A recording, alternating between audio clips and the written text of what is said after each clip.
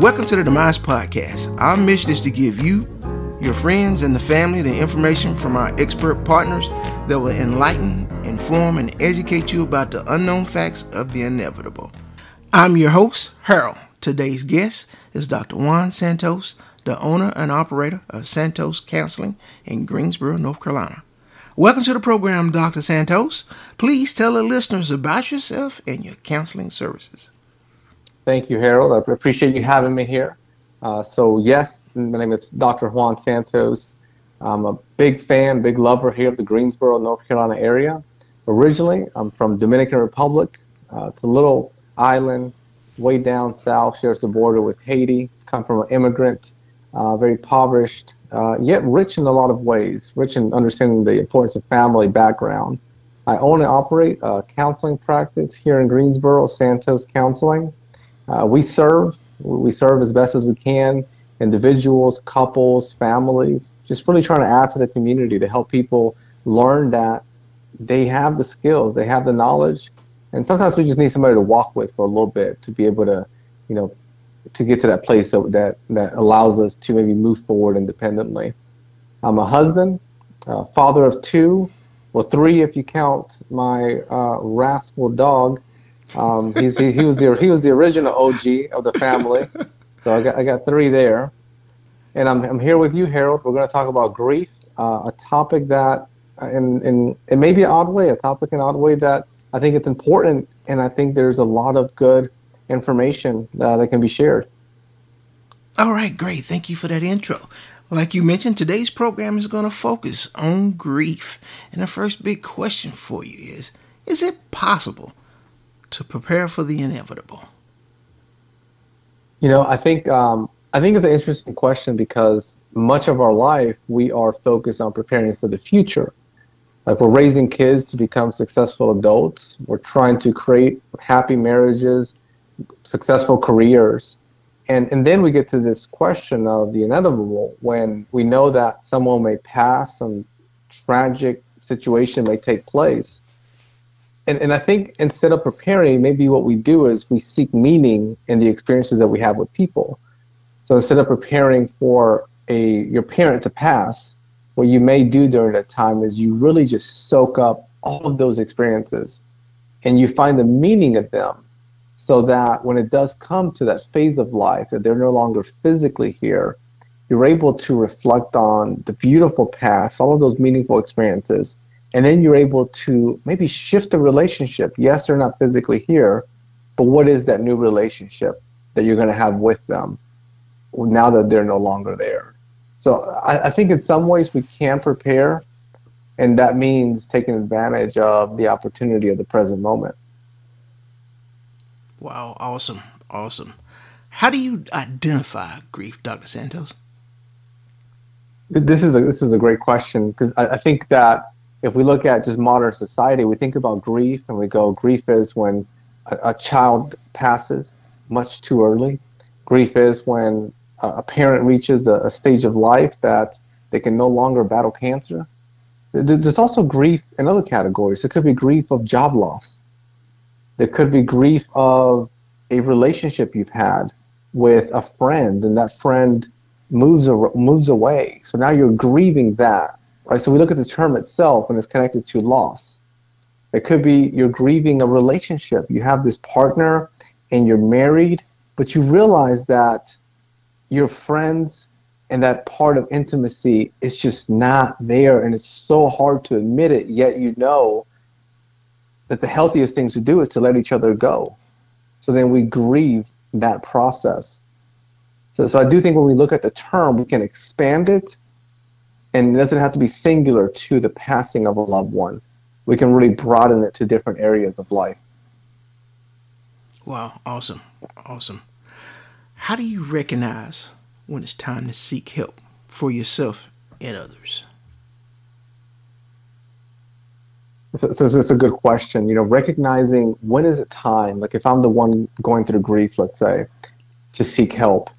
I think looking at your routine So if you were to go back and say, okay, I'm working out 5 days a week, I'm eating 3 meals a day, I socialize on the weekends, I'm going to church on Sunday, and then you notice that maybe mom died last week, and now it's been a minute since you've exercised even one day during the week, and it's been some time since you reached out to friends, and you look at your phone and you got all these missed calls, people are ringing, they're texting, but you're not reaching out, and what's happening is you're off your routine. And we know that as humans, it's vital for us to maintain consistency in our routines because they allow us to benefit that outcome. We feel good because of the work that we do. So I think that's a key sign, just looking at your stability of life. And if things are off a little bit, it may be that sign of grief, and then that's a strong sign of, okay, it's time for me to seek help. When we have, and that's just one example, there's one of many. When we have peers in our life, maybe you've got a sibling and you both have lost someone important, a grandfather, and you notice that your sibling is angry, and you notice that your sibling, when people bring up grandpa, your sibling just gets really upset. And you've seen your sibling upset. People get upset, it's just what we do, but they're taking it to the next level. And maybe they're drinking a little bit more. And maybe every so often they're in denial. I don't want to think about it. I don't want to talk about it. So that's where we take that step back and we're observant. And if it's my sibling, I'm able to maybe highlight that they're not going through grief in a very healthy way because it looks like they're turning to substance, or they're turning to loud forms of anger, or they're rejecting the whole situation from happening. And that means that we become stuck. It's almost like stepping on quicksand, hoping to move forward. It ain't going to happen. Right. And at that point, we've got now two viewpoints of when maybe I need to seek support, or maybe when I see somebody around me, and it could be supportive for me to give them some feedback that they could seek support. Right. Right. Awesome.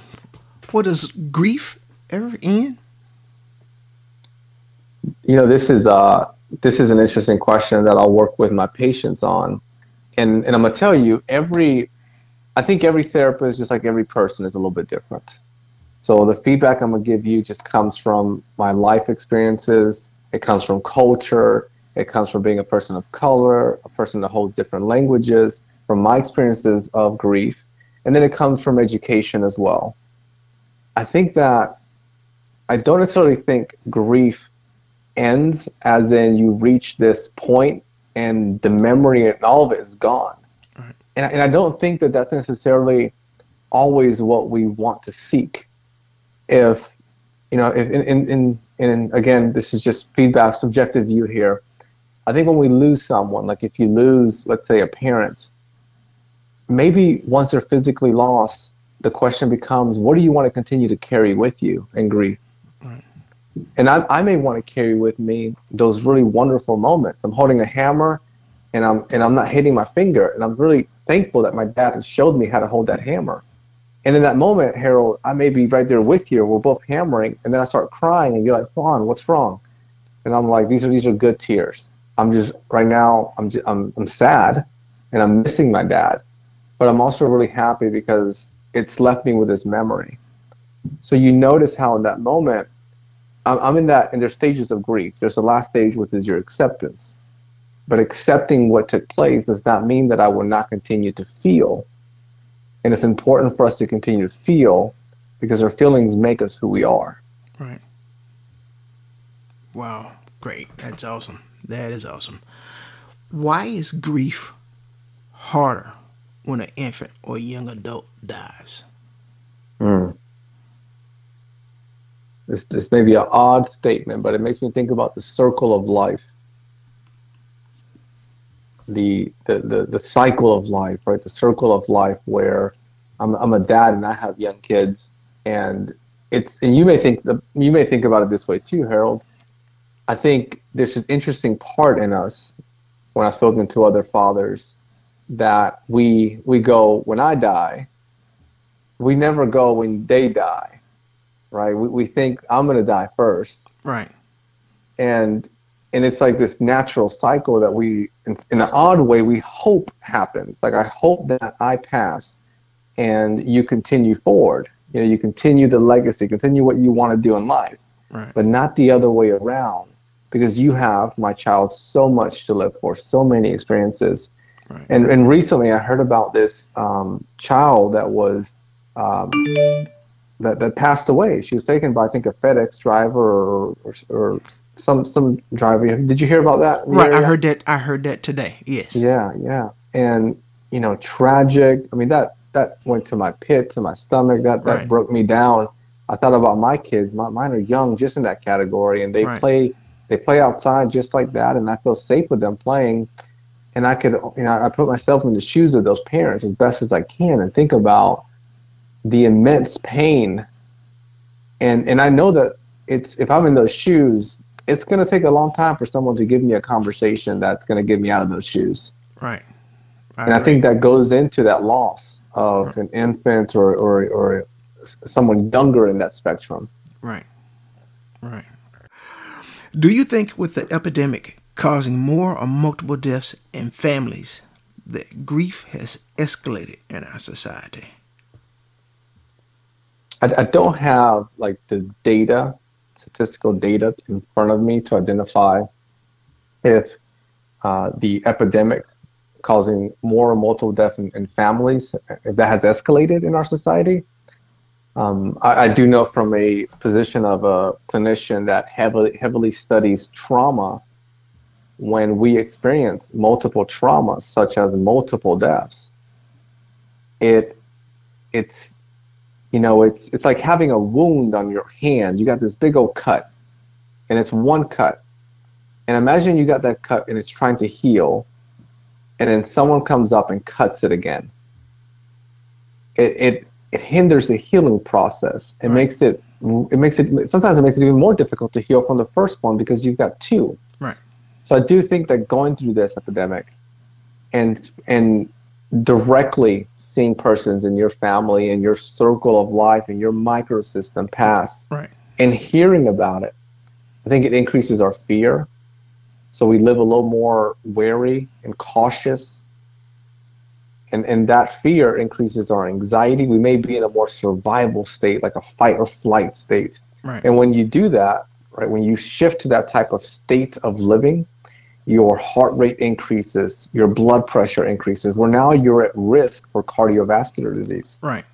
So there's like this domino effect, just from one domino hits another and another, and none of those in that row are healthy. Right. Right. Wow. Awesome. So at this point, what suggestions would you have for our listeners needing help for themselves or family members or friends that are addressing the grief issue? Let's see. And there's, before we jump into the help, I think it's important just to throw out there, everyone listening, there's a lot of different avenues of help. And you can look at the word as help, as support, as lean on me. And sometimes you're going to notice that some are going to fit. You're going to try one of these strategies out or one of these support systems, and you're going to go, wow, that's it. And you're also going to notice, this is important, and you just stay with me on this. Some of these resources are not going to help you specifically. And it's in that moment that you don't give up on yourself. Right. That you acknowledge that's just part of the routine there. Some things will fit and some won't. And when one doesn't fit, it doesn't mean that there's an error to it. It simply just means it was not a good fit, and then we shift over to another of these avenues of help. Wow. And it may take you a minute. It may take you a while to find the appropriate one. Don't give up on yourself. Keep going until you find the appropriate one, and you will. The avenues of support, a few of them I'll list off when it comes to grief, is a support system. And the support system could be that if I'm going through grief, I may spend time with my family. I may spend time with my friends. I may go do a group therapy environment where I find a group therapy in my area, and I'm in there. And what happens is when you're around other people that are going through what you're going through, you do not feel alone. And there's such a peace to that, to know that you're not the only one going through blank. And that then makes things a little more clear and feasible to handle the situation. The second avenue of help that you could try out would be nature, and when we think about nature, here's what I want you to keep in mind. You got free sunlight. You get underneath that sun, and that right away is going to increase your quality of life. There's just work that it does all the way from vitamin D to regulating your sleep, your mood. Right. When you're out in nature, you're exercising.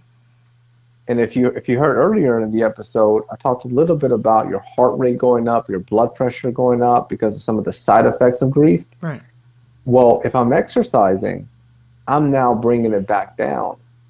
So if I'm going through grief, my therapist may say, while you're going through grief, I also want you once a week or once a day or once every other day to get outside and go for a nice 1 hour walk.